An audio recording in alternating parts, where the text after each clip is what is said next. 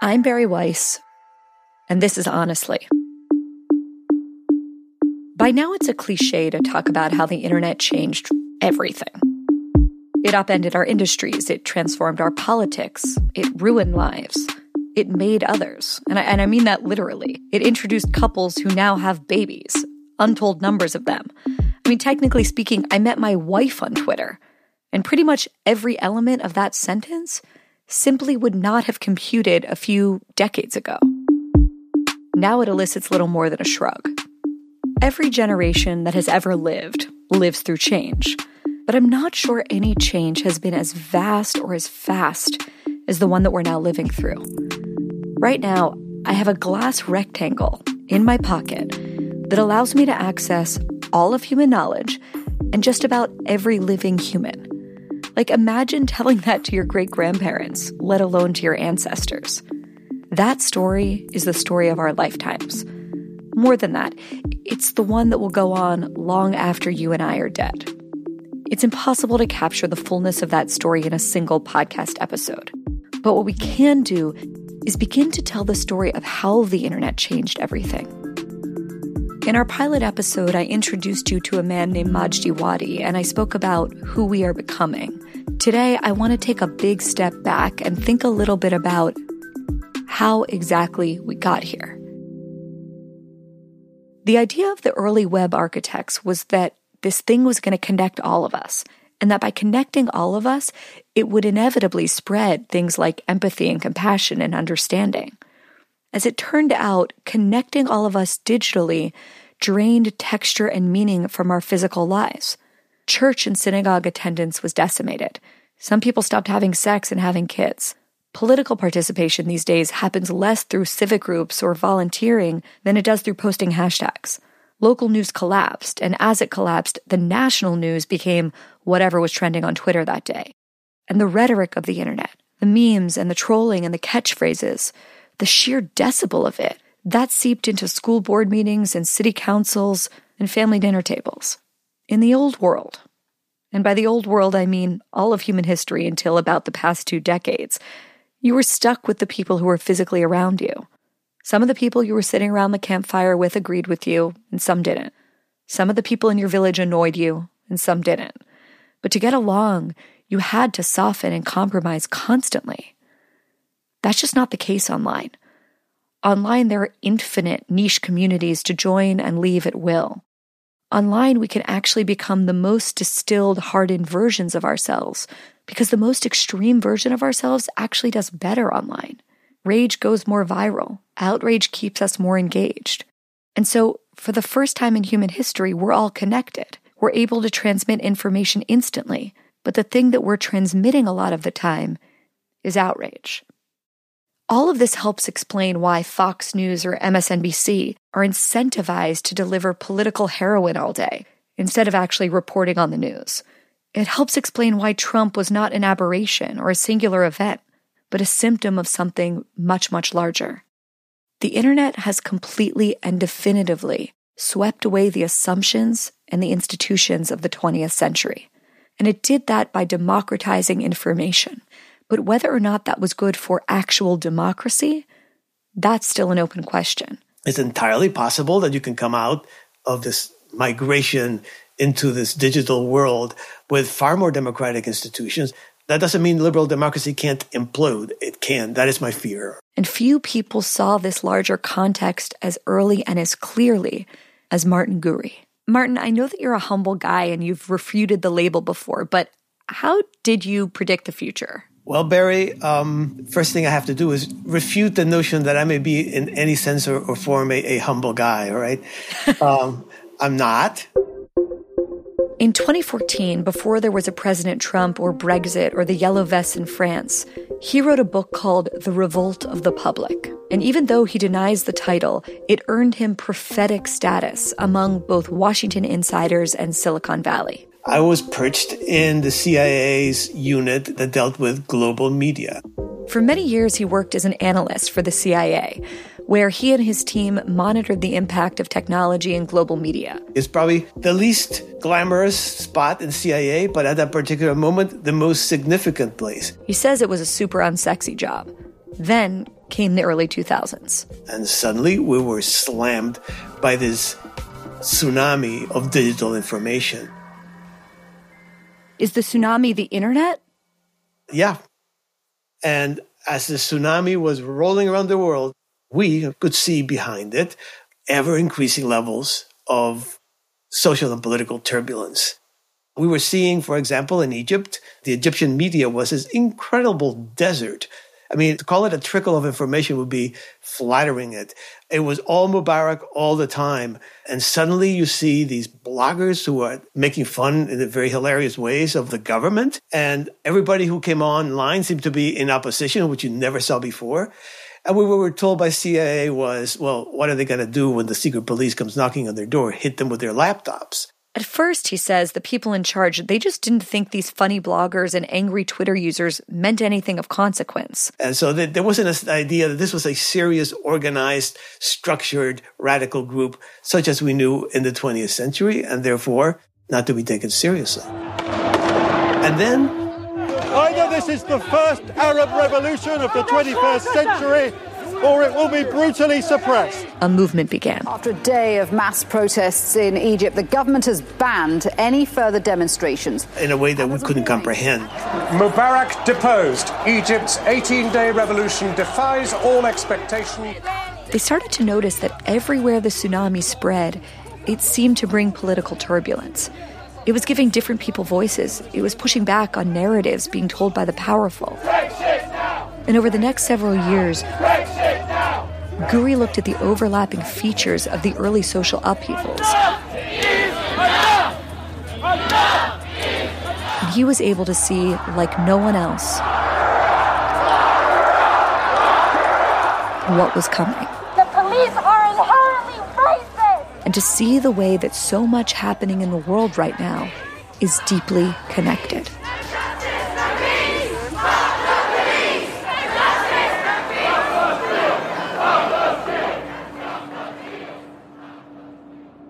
Guri believes that what we are witnessing is the early stages in a profound revolution, led by those he calls the public, and that revolution is utterly reshaping everything. So when most of us think about a story like the Arab Spring, or a story like the Chaz or Chop district in Seattle, or the Capitol riots, or Occupy Wall Street, we think of those as separate stories, totally separate stories. But you see them as connected, and I'd love for you to explain how they're connected, what those seemingly disparate stories have in common. Well, almost every one of them, I would say every one of them, I can't think of one that hasn't, began online. And they acquire characteristics of digital culture. He says that when you look at the common elements between these groups, they have no leaders, they have no programs. What jumps out at you isn't really politics, at least as politics was once understood. They don't have coherent ideologies. They may be sort of vaguely left-wing, vaguely right-wing. You can make a case of that for, say, Occupy Wall Street being vaguely left and Tea Party being vaguely right. But mostly they are against. They're against. It's more a revelation of what the internet's incentives produce in people, about how they find meaning through what they see on their screens. Online culture fractures opinion, kind of like a fallen mirror, just fractures opinion, and the public lives on all the broken pieces. And if it were to promote a positive program, it would disintegrate. Basically, there are too many opinions. So the only way that the public can unify and mobilize is in the act of repudiation, by being against. That's true of all those. Every last one of those groups you mentioned. Some won to some degree. The protesters in Tahrir Square got rid of Hosni Mubarak. But then what? Every one of those other protests, from up to and including the QAnon people and Black Lives Matter, they had some success. They took over the Capitol building. They, took over several chunks of cities. But then what? What happens then? I think a lot of people would hear you grouping together something like BLM with the Capitol riots and say, that's ridiculous. Those two things are on the opposite ends of the political spectrum. They have nothing in common. What would you say to that? What is the political spectrum today? I mean, let's march our minds out of the noise of American politics and, for example, look at the world. The Yellow Vests in France are a good example, or the Indignados in Spain in 2011. Were they right? Were they left? What ideology were they based on? What programs were they advocating? If we come back to American politics and you look at what happened with Black Lives Matter, my favorite incident, I mean, that was not a happy moment, but my favorite incident was Andrew Cuomo, governor of New York, basically pleading with the protesters who had occupied Midtown Manhattan. And what he said was, you don't need to protest. You won. You don't have to protest. You won. You won. He said it twice. You won. You accomplished your goal. Society says you're right. The police need systemic reform. And then? Now, what reform do you want? He asked, what do you want? And what the BLM protesters wanted was repudiation, rejection. We don't want your crumbs, Governor Cuomo. We want the whole damn cake. And they had a lot of slogans that they could throw at the established order. Don't shoot! Don't shoot! Defund the police! Defund the police! Because the web is just an incredible factory of slogans and memes. But there was no program. So what these groups have in common, you say, is a repudiation. I've also heard you say that contempt is at play here. I'd love if you can explain a bit more what they're rejecting and what they're contemptuous of, in your view. Yeah, and let me put it out in front. The mainstream explanations all tend to be about economic inequality, and they blame things like globalism and neoliberalism and nationalism and whatnot. There may be some truth to that. But when you listen to the protesters themselves all over the world, we've been lied to and lied to and lied to all along. To say we are spitting mad is putting it mildly. We're not supporting anybody. We just want people to listen to the people. You get two main lines of argument against the elites and the institutions. Because there was a point in time where I think that she was in this for the right reasons, and yet she's climbed a ladder and then forgotten where the ground was. One, I guess you would call distance. And I think that she's committed to appearing as though she is genuinely meeting with and understanding the demands of people. And to understand her history is really disappointing. There's a sense that we elect our representatives, and suddenly he goes to Washington and he starts talking differently. He's my representative, but somehow he's now become a celebrity, and he seems to be representing only himself. The second is failure. In the last 20 years, our financial elites and the political class have taken care of themselves and led our country to the brink of ruin. The sense that the elites have failed at their job, which is running their country. The culture of Washington is totally and completely corrupt, and that the country is ruled, and I know this sounds radical, but true, by a very intense financial oligarchy that basically has purchase on both parties. And that failure is invariably interpreted not as incompetence, but as corruption. We have a political elite, and they're Republicans and Democrats, who think that the country's there to run as they please. And we, the people, have sat on our tails and let them do that. Every single one of these members is talking to people from Wall Street every day and raising money from them and having them whisper in their ear. The system squeezes the public and enriches the people at the top. We put out appeals to the left, to the right, to the middle, to whoever. This is an issue of transparency. This is an issue of corruption. This is an issue of double standards in society that we're so sick of seeing. So many people I know, so many smart people that I know, seem to think that the primary conflict in this country is between red and blue, between Republicans and Democrats, the left and the right. And that's certainly the story that the mainstream media tells us. And I think, frankly, it's the story that a lot of people still believe. But you, I think, would argue that that's just a horribly outdated story. Is that right? Well, I mean, look, what do you mean by Democrat? What do you mean by Republican? These are war bands in each one of those labels that are fighting each other constantly to be the one that represents that name, right? I mean, the let's say, establishment side of the Democratic Party barely nosed out the Bernie Sanders anti-establishment side. The American people are tired of establishment politics. They want a political revolution in which millions of Americans stand up, come together, and say, you know what, in this great country, we need a government that represents all of us, not just a handful of wealthy campaign contributors. With the Republicans, of course, the opposite happened. The anti-establishment side that Trump represented beat up on the establishment side. The American people are the victims of this rigged and corrupt system in every way. Even that is a simple scheme. There are many, many groups, many, many flavors. If you look at France, it's very difficult in the United States to create new parties. I think structurally we have set it up that way. But if you look at France, which used to be until very recently a very staid country in terms of politics, same parties with different, the names would change constantly, but the parties wouldn't. Suddenly, there's an explosion of different individuals representing a bunch of different points of view, originally without any structure, not even any party, including Macron when he ran way back when. He was just an individual that had created a party around himself. So I think looking at politics in terms that were coined, 300 years ago, 200 years ago, left and right, we're talking about the Constitutional Convention in revolutionary France, okay? Conservative and liberal, we're talking about British parliamentary politics of the 19th century. It's not like they're devoid of meaning.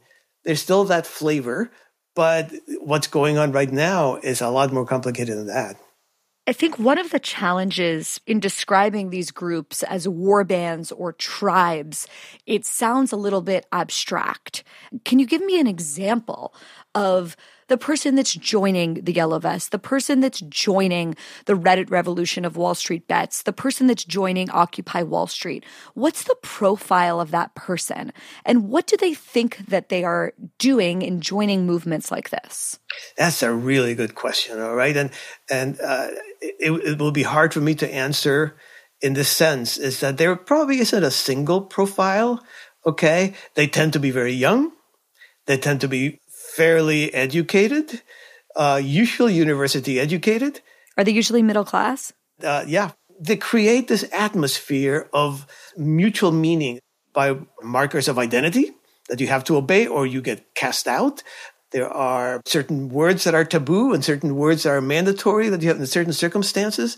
I mean, it's very ritual, very ritual. And what do they think they're accomplishing? Well, they are opposing evil. The system is evil. And they're doing so by going into the streets and protesting, by taking over some occupied zone, or by trying to take down the hedge funds, if you happen to be the Wall Street bets type people. In the end, it's that sense that, there's a gigantic amount of distance, number one, between the people who run the system and us, and number two, they are failing me. I mean, they may be succeeding for themselves, but they are failing me. And whether the actual response by these groups actually changes any of that seems to be almost not important. It's the doing that matters. There's a lot of meaning, a lot of significance. It is what I call sectarian. I mean, it's a sense of banding together and doing something that feels like it's important. Given how closely you covered revolt movements, some would say democratic movements in the Arab world, do you see that tendency playing out on the streets of America? It's almost like the politics of the Arab world have been imported to us rather than the other way around. Yeah, I mean, I just think that, like I said, information changes minds and channels actions. And I think we're all being channeled in the same direction, right? I mean, you're being the information environment, to mix metaphors, it's like a gigantic river, and you can always swim upstream, but it's hard. And if we just kind of left ourselves drift, we will find that the people who are protesting on behalf of Black Lives Matter or QAnon or anti-Mubarak are being, driven along the same stream and being shaped. The groups are being shaped by the same forces and have very much the same characteristics, very much the same. I'm struck by the word that you mentioned before, which is a word that is just powerful, is the word evil. And this opposition to injustice, to evil, that these groups feel they can play this important role in stopping, I imagine that the way they're understanding and learning and sort of hardening around the question of what evil is, that's taking place online and on social media. Oh, totally. One of the developments that has really surprised me a lot is that what I had originally observed as part of that digital environment, which is there's a tremendous fracturing of opinion. There seems to be, on the other hand, and this is just the last few years, a tremendous conformism, tremendous fear of deviating from accepted opinions, as such as the web provides. And the web has its own policeman that will come and bite you in the butt and maybe get you to lose your job if you don't adhere to these opinions. So I don't really think, honestly, I don't want to be disparaging of these mostly young people, but I don't really think there's a whole lot of reflection that goes on. There certainly is a whole lot of original political thinking about what the future should look like. There are just, again, these slogans and these ideas that we are virtuous. And the way a good sectarian demonstrates virtue is not by making a proclamation or taking power and passing laws. No, it's by modeling virtue. Mm-hmm. If you go, there are hours upon hours of young people, by the way, almost all of them, young, white, middle-class people, in all those autonomous zones in Portland and Seattle, you can find on YouTube today. This is a real democracy. This is what it means to be an American in the true sense of being in a democratic place. I think it's important within this movement to remember that this is historical. And what side of this you're going to fall on speaks to your character and where you were during this time. What you get is a sense of something is happening here that's really important. We're modeling a new way of being that's very different from this greedy and unjust society. It's such a powerful paradox because on the one hand, I think that these online communities, they give isolated, lonely people a sense of real community. But on the other hand, I love this phrase that you've used when you've talked about the internet is the great mutilator and spoken about the self-mutilation that's sort of part and parcel of being part of these online war bands and communities. And it's sort of like on the one hand, these communities are giving people a sense of wholeness and a sense of meaning that they don't get in other places. And on the other hand, the condition of becoming a part of these online war bands or online communities is cutting off a part of who they are. Oh, that's totally true. And it shouldn't surprise us in a sense. If you look at original tribal groups, you would quickly learn that initiation into the information set, the mysteries of the tribe, usually come with some sort of mutilation. You are taken somewhere and you are cut and you are brutalized. And maybe a few days later, somebody whispers to you the things you're supposed to know. And then you emerge as an adult. And that's your initiation ceremony in many of these groups. And I think the same thing happens online. You're asked to give up a whole lot of who you are, what your personal preferences may be, what your personal speaking style may be, insofar as it conflicts with this conformist cultural identity marker. And this is something that's hard to prove empirically, and so it kind of hurts my head as an analyst because I've been talking about it, but I feel like I wish there was a way I could phrase this in a falsifiable way. But it seems to me that today, all the great sources of meaning of just like a generation ago, I'm not a young guy. So the ones that I was born with, okay? And you're talking about religion, you're talking about community organizations like the chambers of commerce, the sports leagues, all those kinds of things. Even the family, all these are in various states of disintegration. So the individual is left to manufacture meaning for himself or herself. That's impossible. I mean, all of us can't come up with all that cultural baggage individually. So you gravitate to these groups and they provide you a kind of a sectarian experience. You will initiate you by cutting off these parts of your body. And now you're one of us, right? You look like us, you sound like us, and there you are. And then when you read it, Wall Street Bets to me is one of the best because it's so pure. There's hardly any real politics in it. Just before we get there, I just want to stay on this language you're using that is so visceral and powerful. This idea, it's like you're describing to me hazing or describing to me branding or something like that, things that we would cringe at if they happened in the physical world, but that are happening regularly online. And I'm just wondering if you can give me a specific example of what that online initiation ritual looks like and what the language change that you're describing looks like. Is there one example that comes to mind? I mean, the example I would give, and again, it's Wall Street Bets because I love them so much, is the constant retelling of stories about 2008. These were people who were kids in 2008, all right? And I have no way of knowing to what degree this is, and they have been written up as this was what imprinted that generation. That's why they're so angry. I don't know that that's even true. Maybe it is. I can't say that it isn't. But the way that it's told is with a lot of drama, right? And usual memories like that are not that dramatic. They're raw and they're personal.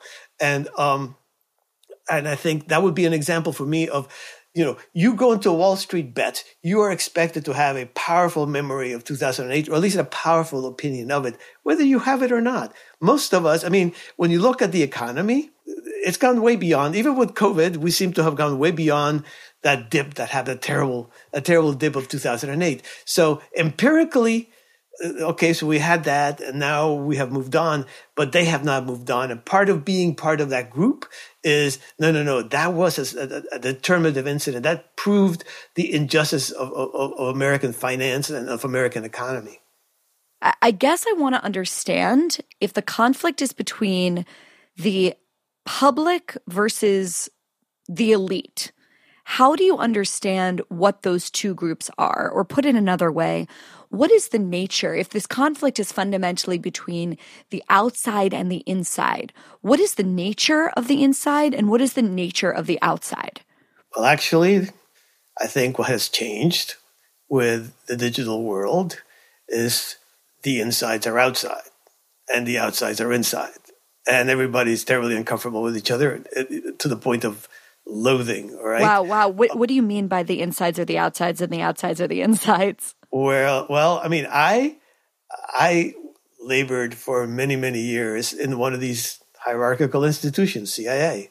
And like I said, the place was chock full of brilliant people, dedicated, courageous, okay?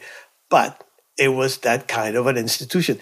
And if people knew how CIA arrived at its final product, the hair would stand up on end because it was all, in the end, it's totally political, subjective, or sometimes even arbitrary, how you get to what gets put in front of the president.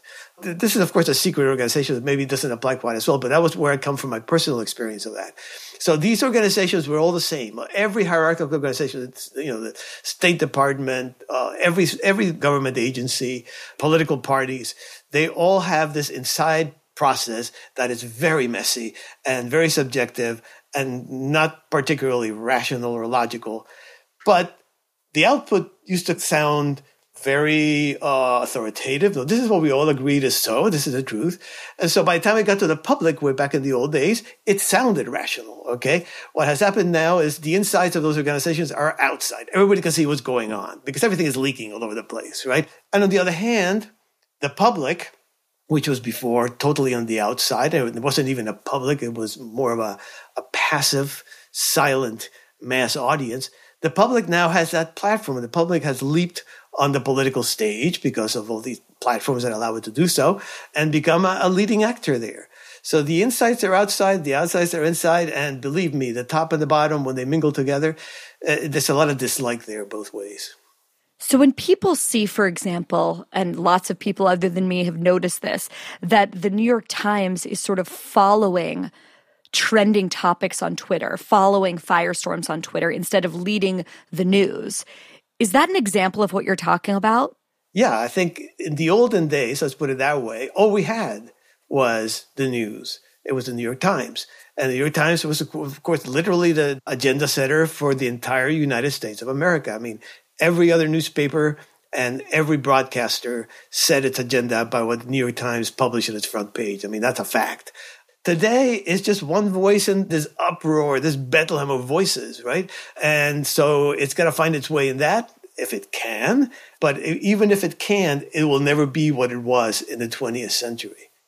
So the revolt is really against this 20th century model, this kind of top-down, hierarchical, I talk and you listen model.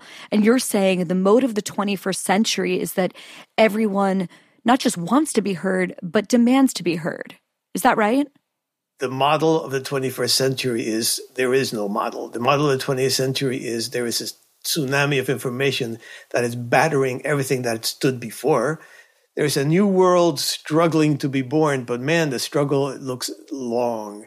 I mean, my parallel for what's going on right now is not anything political, because this is all about information. It's the printing press. When the printing press first came out, it was a terribly disruptive media, far more than the internet. Far more people died because of the printing press than have ever died because of the internet, okay? And it took about 150 years for the human race to figure out, so what the heck do we do with this that doesn't end up killing one another?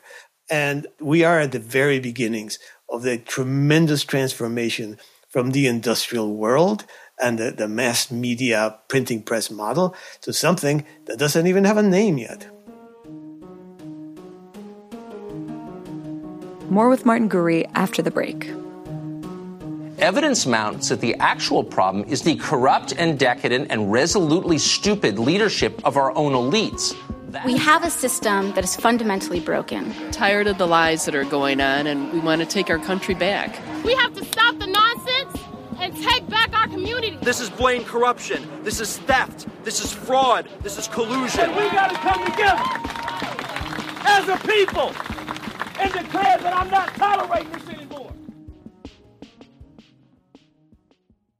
There's so much more to Jewish history than persecution. I know it's sometimes hard to believe that when you talk to Jews, but trust me, there is. And in Jewish History Unpacked, the newest podcast from the people who brought you Unpacking Israeli History, you'll find out about some of the craziest, most amazing, but lesser-known stories that fill the Jewish history books. Given that the Jewish people's history goes back for millennia and spans continents and epochs, there are so many stories you just won't want to miss. You'll end up asking yourself questions that you never thought of, like, was Napoleon actually a hero for the Jews? And why were there so many suicide pacts in the first century? Hosts Yael Steiner and Jonathan Schwab will fill you in on what happened, how it happened, and why all of these ancient stories still matter. You can find Jewish History Unpacked wherever you listen to your podcasts. I'm very curious to ask you how those on the inside, those are kind of at the top of the tower, those at the receiving end of the contempt and the repudiation and the revolt, how are they taking it? Are they coping? Are they fighting? Are they themselves revolting back? Like, diagnose for us their strategy so far and how you think it's working or not working. Well, I mean, you can make a case that they're winning right now, right? I mean, if the Revolt of the Public was the original movie, this could be right now, this very moment, could be the establishment strikes back, right? We have now Trump has been defeated, and the pandemic came up with some very interesting methods of control, particularly in the digital platforms, where content was sort of routed so that only authorized answers on COVID would arise when you made searches or whatever. So I think if you ask how they feel, number one, very demoralized and very terrified. I mean, that's pretty clear. Number two, they want their 20th century back. That's very clear too. And number three, right now, they're on a bit of a roll. They are in charge. I mean, what does Joe Biden have to recommend him? And I mean, I say this, I guess you might say with all respect, what does he have to recommend him other than he is a member of the establishment? I mean, he's a man who was 78 years old and had failed at presidential politics a couple of times already. He would have never gotten the nomination, except he was a stopgap for the anti-elite Bernie Sanders. He probably wouldn't have even won the election. That's a little more problematic, except for the 4-year exorcism that the establishment conducted on the anti-establishment Donald Trump. So we have a guy who probably his chief attribute is he's comfortable at the top. You can't go back, as I said before. If you read the history after the Congress of Vienna, you realize that the reactionaries are always infected with the present and carry it with them as they try to go back. So it doesn't ever work, but they're trying. When I think about how the elites are coping, I can't help but think about, the 2016 election and how the Democratic Party and the kind of media establishment, in the face of his shocking win, basically couldn't face reality and looked to blame any ulterior actor or motive. So you had Russian meddling, you had the idea that anyone who supported Trump was evil or motivated by bigotry. Is that an example of what you're talking about when you think about how the elites are panicking? Yeah. And I mean, honestly, it cuts both ways, right? I am asked a lot, well, what about these crazy people who don't believe that Biden really won and that they trust Trump, that he won 60% of the votes or something? And I'm going, well, they're no crazier than what you just said, Barry, which is that everybody thought that somehow or another some vast Russian conspiracy combined with vast deceit in media had produced Trump. So we are now at a moment where truth is up for grabs. I'd love to get deeper into the subject of the press with you. That the people are not fooled. We've watched the media who continues to lie to us and hide information. We don't get our information from you all anymore. We get our information directly from the people online, from their accounts. We're able to follow the people that tell the truth and report honestly. In the latest polls, we have something like 54% of Americans say that they believe reporters are intentionally misrepresenting the facts. 28% of people say they believe reporters are just completely making up stories out of thin air. I think that the news today, unfortunately, is enormously problematic. And I guess I want to start by asking you what you think is at the root of this distrust that only seems to be growing. So I think the distrust is based on the fact that not everybody agrees with their point of view. I mean, many people agree with the New York Times. Many people disagree with the New York Times. The New York Times published thousands of articles that portray Trump or his inner circle as essentially in a culpable, legally culpable conspiracy with the Russians to subvert the election. After the Mueller report, there were zero, oh my gosh, we have spent all this time and money publishing something that had absolutely no substance to it. Now, during that same time, millions of people subscribed to the New York Times who wanted to be reassured that Trump was culpable. So that's post-journalism. It was basically a business model that lured people in, and the truth or falsehood of the propositions are less important than are we stoking the fears and then taking care of a certain niche audience that then is going to come into the sacred garden behind the paywalls and sustain us. And of course, the numbers are there, right? I mean, when the 2016 presidential season began, the New York Times digital subscribers, they was drifting along at under 1 million and flat, okay? Today it's like 7.5 million. I mean, they profited from Trump. Well, I think that one of the reasons that people distrust the press so much is because of the fact that information is easily available in other places, and people are being asked, it seems to me, to sometimes disbelieve what they can see with their own eyes. And a great example of that to me is Joe Biden. A guy that I worked with at the Times, I remember him telling me about this during the election. He was constantly pitching stories on the noticeable changes, just even in the way that Joe Biden talked between his previous runs for president and sort of his difficulty speaking and thinking out loud in the 2020 election. And he was on the campaign trail in really important states like Iowa, and that was the subject that tons of voters were talking about. But that subject, which was obviously very interesting to voters, he was told repeatedly was not something that was going to make it into the pages of the New York Times. Yeah. If you read Andre Meir's book, Post-Journalism, you come away realizing that this myth that we have formed, that our information environment is divided between this fact-bearing, democracy-saving traditional news media and this nihilistic social media is crap, basically. Both, when you weigh them both for very different reasons, they both tip on the side of nihilism. Social media, because it promotes engagement, but traditional media, or at least a few big brands like the Times and the Post and some of the cable news channels, they promote nihilism because the people who believe in a certain side want to sign up to that side and be told the story that they want to hear. It's essentially, on the one hand, it's a scare tactic. Trump is the monster that's going to gobble the world. Every time he tweeted, it was like the end of the world as we know it. But on the other hand, it's like, well, he's going to get overthrown. And here's all these stories you're going to read about that. And so if you are a very disturbed person because of Trump as president, you're going to subscribe to the New York Times, and you wouldn't have otherwise. So it's a political decision. It's a political model. But in the end, it's a business model. I guess I want to just ask why.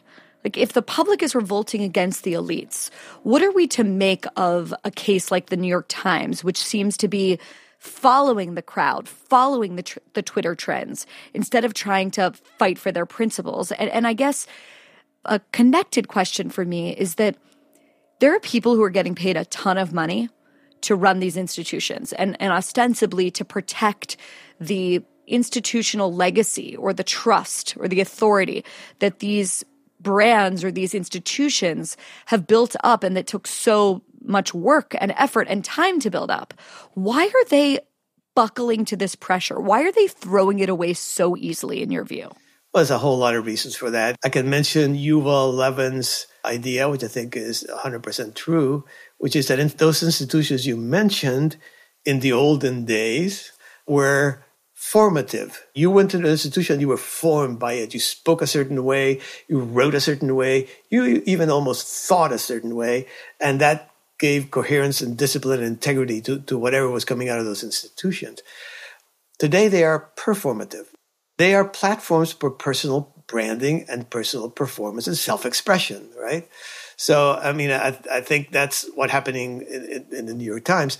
I think another pressure is there are many, many young people who believe that it's the opposite of what you just said.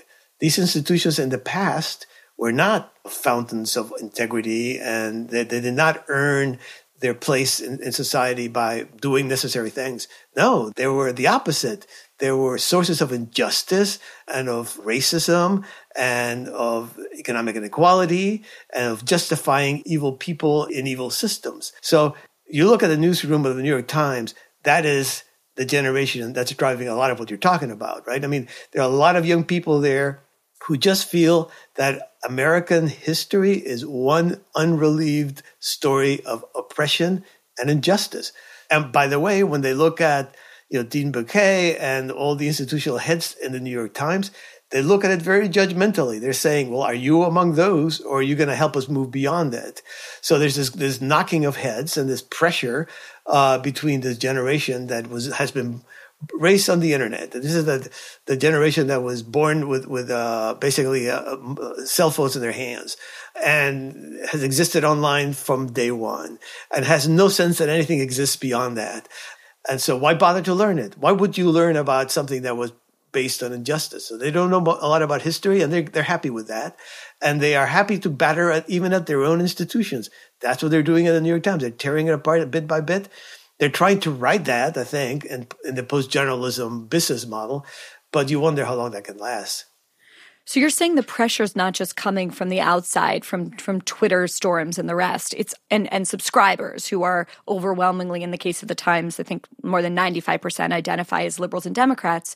You're saying that the pressure is also coming from within, from these younger reporters, journalists, editors, coders who just have a different view of the world, a different view of America, and a different view of journalism. And are totally connected, which the upper echelons of those institutions are not.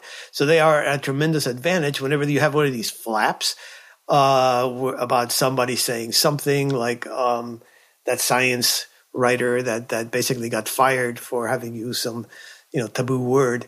They themselves, you can see them go to Twitter, and they themselves, together with the audience, the subscribers, there's a mutual agitation there. But it's not like these people are innocent. They're out there agitating, and they can use that when they turn to their own bosses and say, well, look, the subscriber base is pissed. So why are you accepting this? The guy's got to go. It's hard for anybody not of that generation to see it. I have trouble seeing it. But there is no distinction between being online or being in the newsroom of the New York Times. This is the same continuum. It's the same thing. And you use both things to achieve certain personal ends. And those personal ends are very conformistic. It's not like you are a rugged individualist. No, you are part of some group that has some very clear identity markers.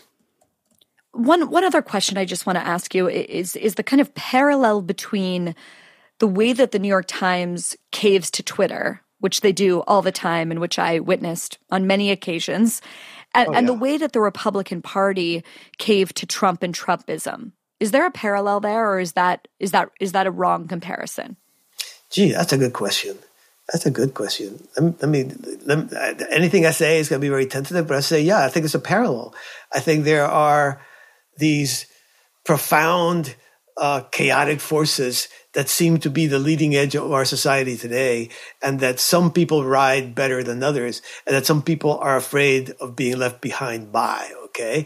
And I think in that case, you can make the parallel that, yes, New York Times doesn't want to be left behind by the Twitter mob, and the Republicans looked at Trump and thought, well, he won.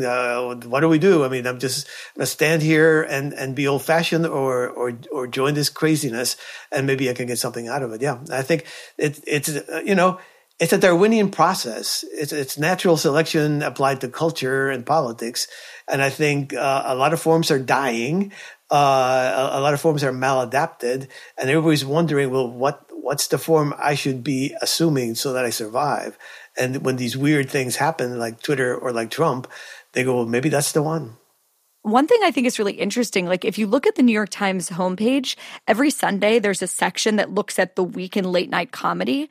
And if you combine the audience of Seth Meyers, Stephen Colbert, I think it's Jimmy Fallon and Jimmy Kimmel, and even SNL, you don't get anywhere near the audience of people that week that consume a podcast like Joe Rogan, who has something like 50 million downloads per week, and is just completely ignored by the elites who cover what they consider to be the culture. So I guess just even from a purely economic perspective, putting ideology and politics to the side, isn't it strange to you that they're leaving so much money on the table by ignoring all of this interesting stuff that's happening and that massive numbers of people seem to be interested in? Oh, totally.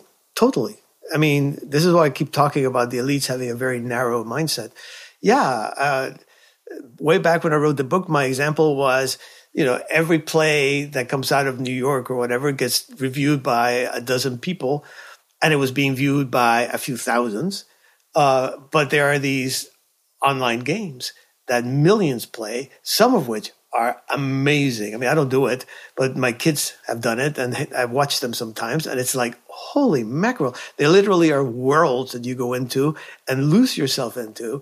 And those, certainly when I wrote the book, and I think to some extent still, I mean, they get more credit now, but they are not something that the elites are particularly, nobody wants to grow up to be a game reviewer, but I'm sure to this day there are people in New York City who want to be the New York Times Broadway play reviewer. They are leaving tons of money on the table, but it is in the end an ideological choice, because it is an ideology, is kind of a mental construct of the world as it's supposed to be, which is supposed to fit reality. And these things exist outside of it. And if you accept them, things start to unravel. If you accept that games are more important than Broadway plays, things start to unravel real fast. And that they don't want that. They just don't want that. They're leaving billions on the table. I mean, and the Joe Rogans of the world are eating their lunch. Yeah, it's like the New York Times has people covering opera and tennis, and more people will watch Twitch in a given week than will watch opera or tennis in a given year. So, right. It used to be, right, if we go back to the supposed halcyon days that people are so nostalgic for, that there was a Walter Cronkite to unite us every night. And that the New York Times and the Washington Post genuinely had access to special knowledge or secret information. Now that there is no unifying news structure, now that we all have access and can choose to live in whatever stream of information we want, and this is, I guess, the biggest question of all, what does that mean for the future of our democracy? Well, that's a good question. I think, of course, the Washington Post would insist that without them, democracy would die in darkness. And that was always part of the, I would say, the ideology of news is we tell truth to power, and we give information to the public that the politicians want to either censor or spin. And therefore, we are essential for democracy. That was never true. But today, it's unfathomably false. In the old days, I'm again old enough that I was part of a generation that was taught that you have to keep up with current events. You have to keep up. It's a patriotic duty. And so reading the newspaper, again, wasn't a consumer choice. It was a patriotic duty, right? You could say that in those days because the stream was so narrow. Today, the news chases us. Nobody tells anybody, go keep up with current events. Current events come and try and chase you. So let's put it this way. There's a marketplace. The hunger for information is going to be met the same way as the hunger for entertainment is going to be met. The death of news does not have to be a silence, and probably won't be. It will probably be more like a Cambrian explosion of new informational forms. I think Joe Rogan and podcasting, and I think Substack and Barry Weiss are part of this, okay? At the very beginning. I think we're looking at a tremendous explosion of that. There are some structural problems that are being created by the death of news insofar as they are no longer what they used to be. And the main one being, I think, how do you arrive at a shared idea of what truth is? Because right now we can't, that entails a much more profound project, which is the restoration of authority for our institutions and for the elites that run them. Well, I guess I want to pick up on this idea of the Cambrian explosion. I always love that phrase. And you wrote recently, and I think this sums up a lot of what you're getting at. You wrote, "The web is nothing if not movement, a great host of shadows advancing blindly on the unknown. The urgent question is how to find true north. Truth by dissemination feels like a volatile and transitional state. We are headed somewhere, driven by a powerful yearning for community." So we're all on this same train, this same boat, to use your metaphor of the tsunami. But where are we going, and how do we find that true north? Yeah, if I had that answer, I wouldn't be talking to you. I'd probably be sitting there counting my billions somewhere, right? Where are we headed? We are headed for probably more turbulence because, like I said before, I think we're in the very earliest stages of this gigantic transformation. We are headed for a place which could be far more democratic than before. I think 20th century democracy was not a particularly democratic structure. It created these enormous institutions, these mass movements and institutions where very few people decided what millions and hundreds of millions should do. I think we can now forge different institutions, or the same institutions can be reconfigured so that the input and the give and take between the top and the bottom of the pyramid is far, far more productive, far, far heavier. It doesn't take a genius to figure out that we're not there yet, all right? We're not at that moment. But that is a possibility. The problem in part is structural, but in part is up to us.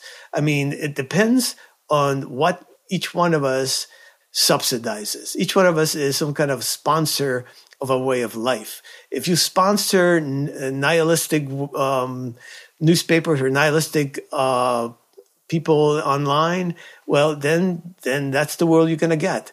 If you refuse to do it, if you look at the books you buy, look at the movies you go to, look at the news you read, look at everything you do that is a marketplace decision, and you say, well, I can justify that not just by marketplace, but morally, because it's the right thing to do, I think things will change. There's a tendency nowadays to blame large forces out there, and I of course, do that.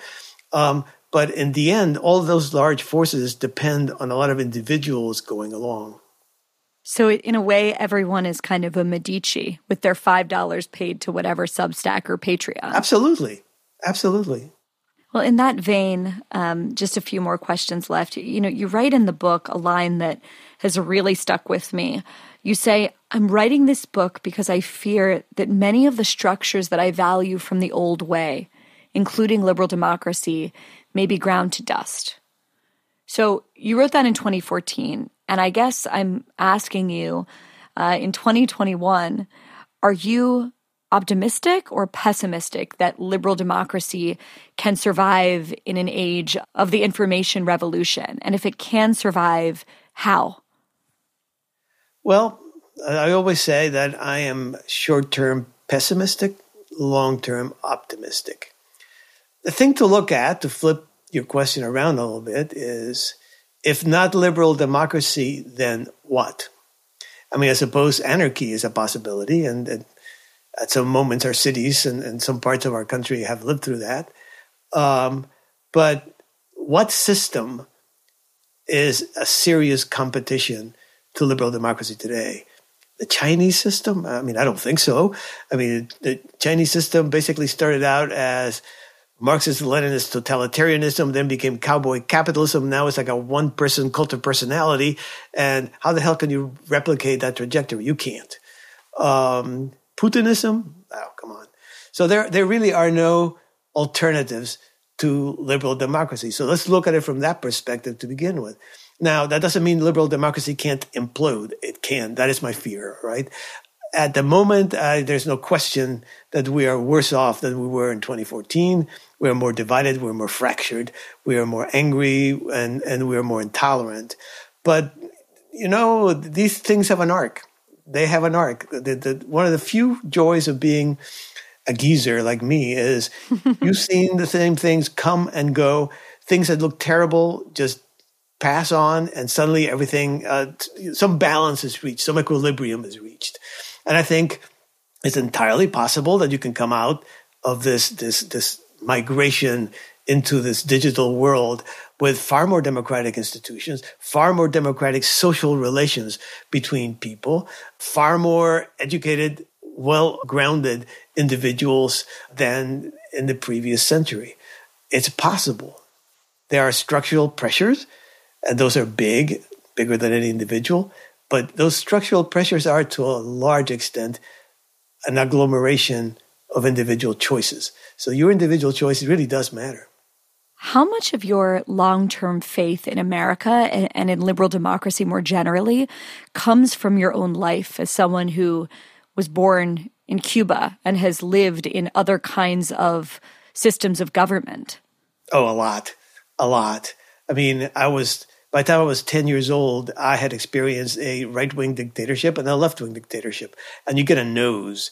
You know exactly what's coming with those kinds of things, all right? So when everybody was talking about Trump being a dictator, and now I've had friends that tell me, oh, the Democrats are setting up a soft dictatorship, I'm laughing inside, all right? Because none of these people would last a minute if they tried to do such a thing.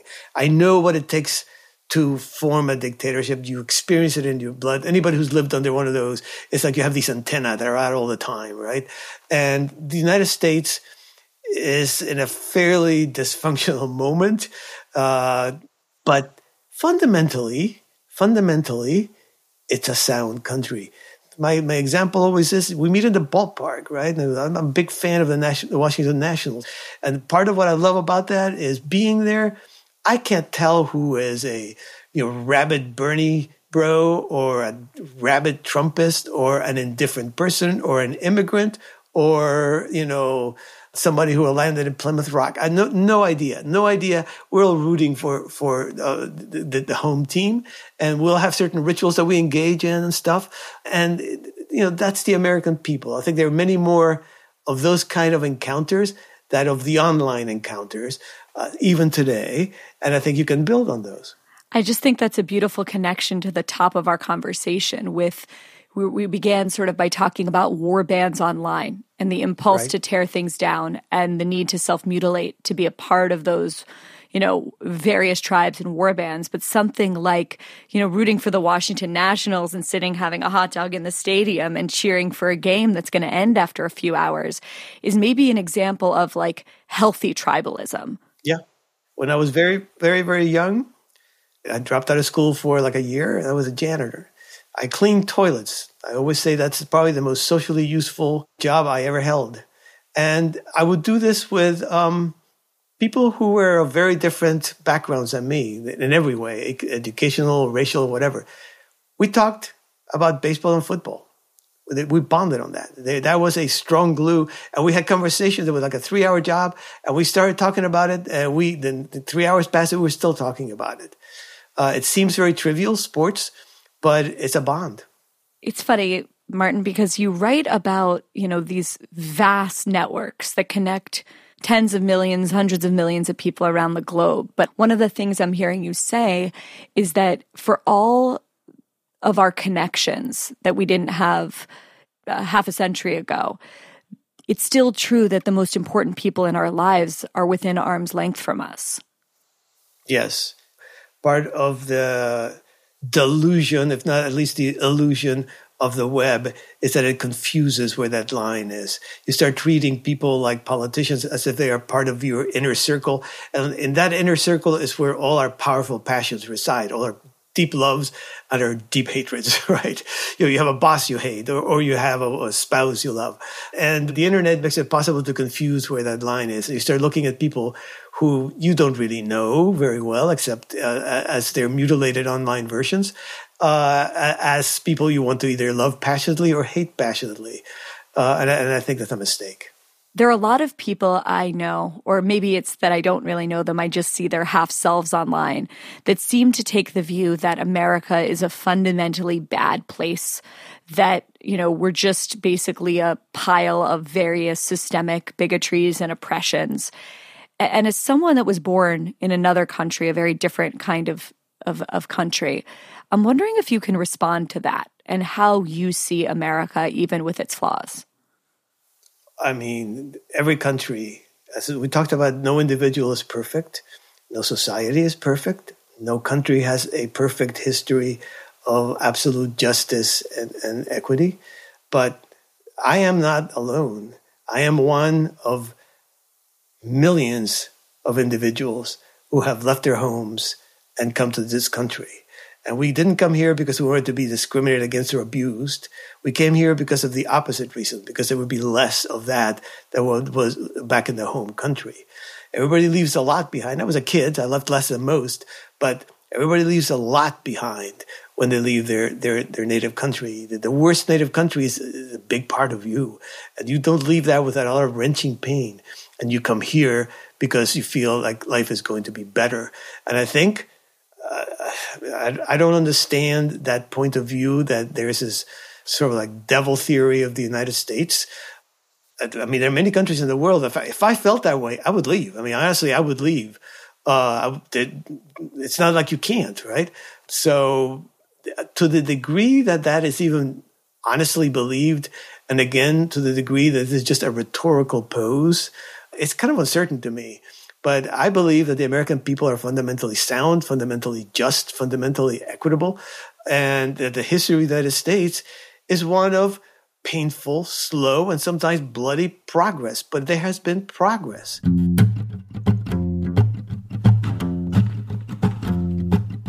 Martin Gurri, thank you so much for your time today. It was fun.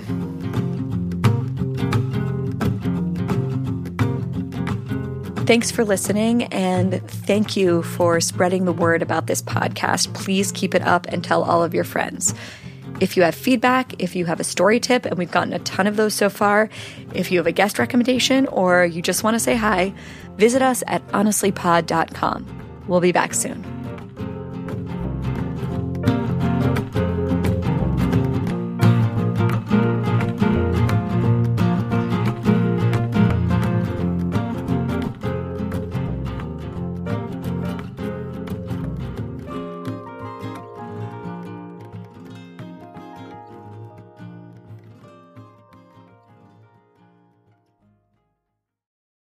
Bank of Clark County is making it easy to give to local charities. We're featuring a different one at each of our Bank of Clark County locations. To find out how you can support their good work, visit our website at www.bankofclark.bank or follow us on our social media channels and the hashtag GiveWithBOCC. Happy holidays from all of us at Bank of Clark County. Member FDIC.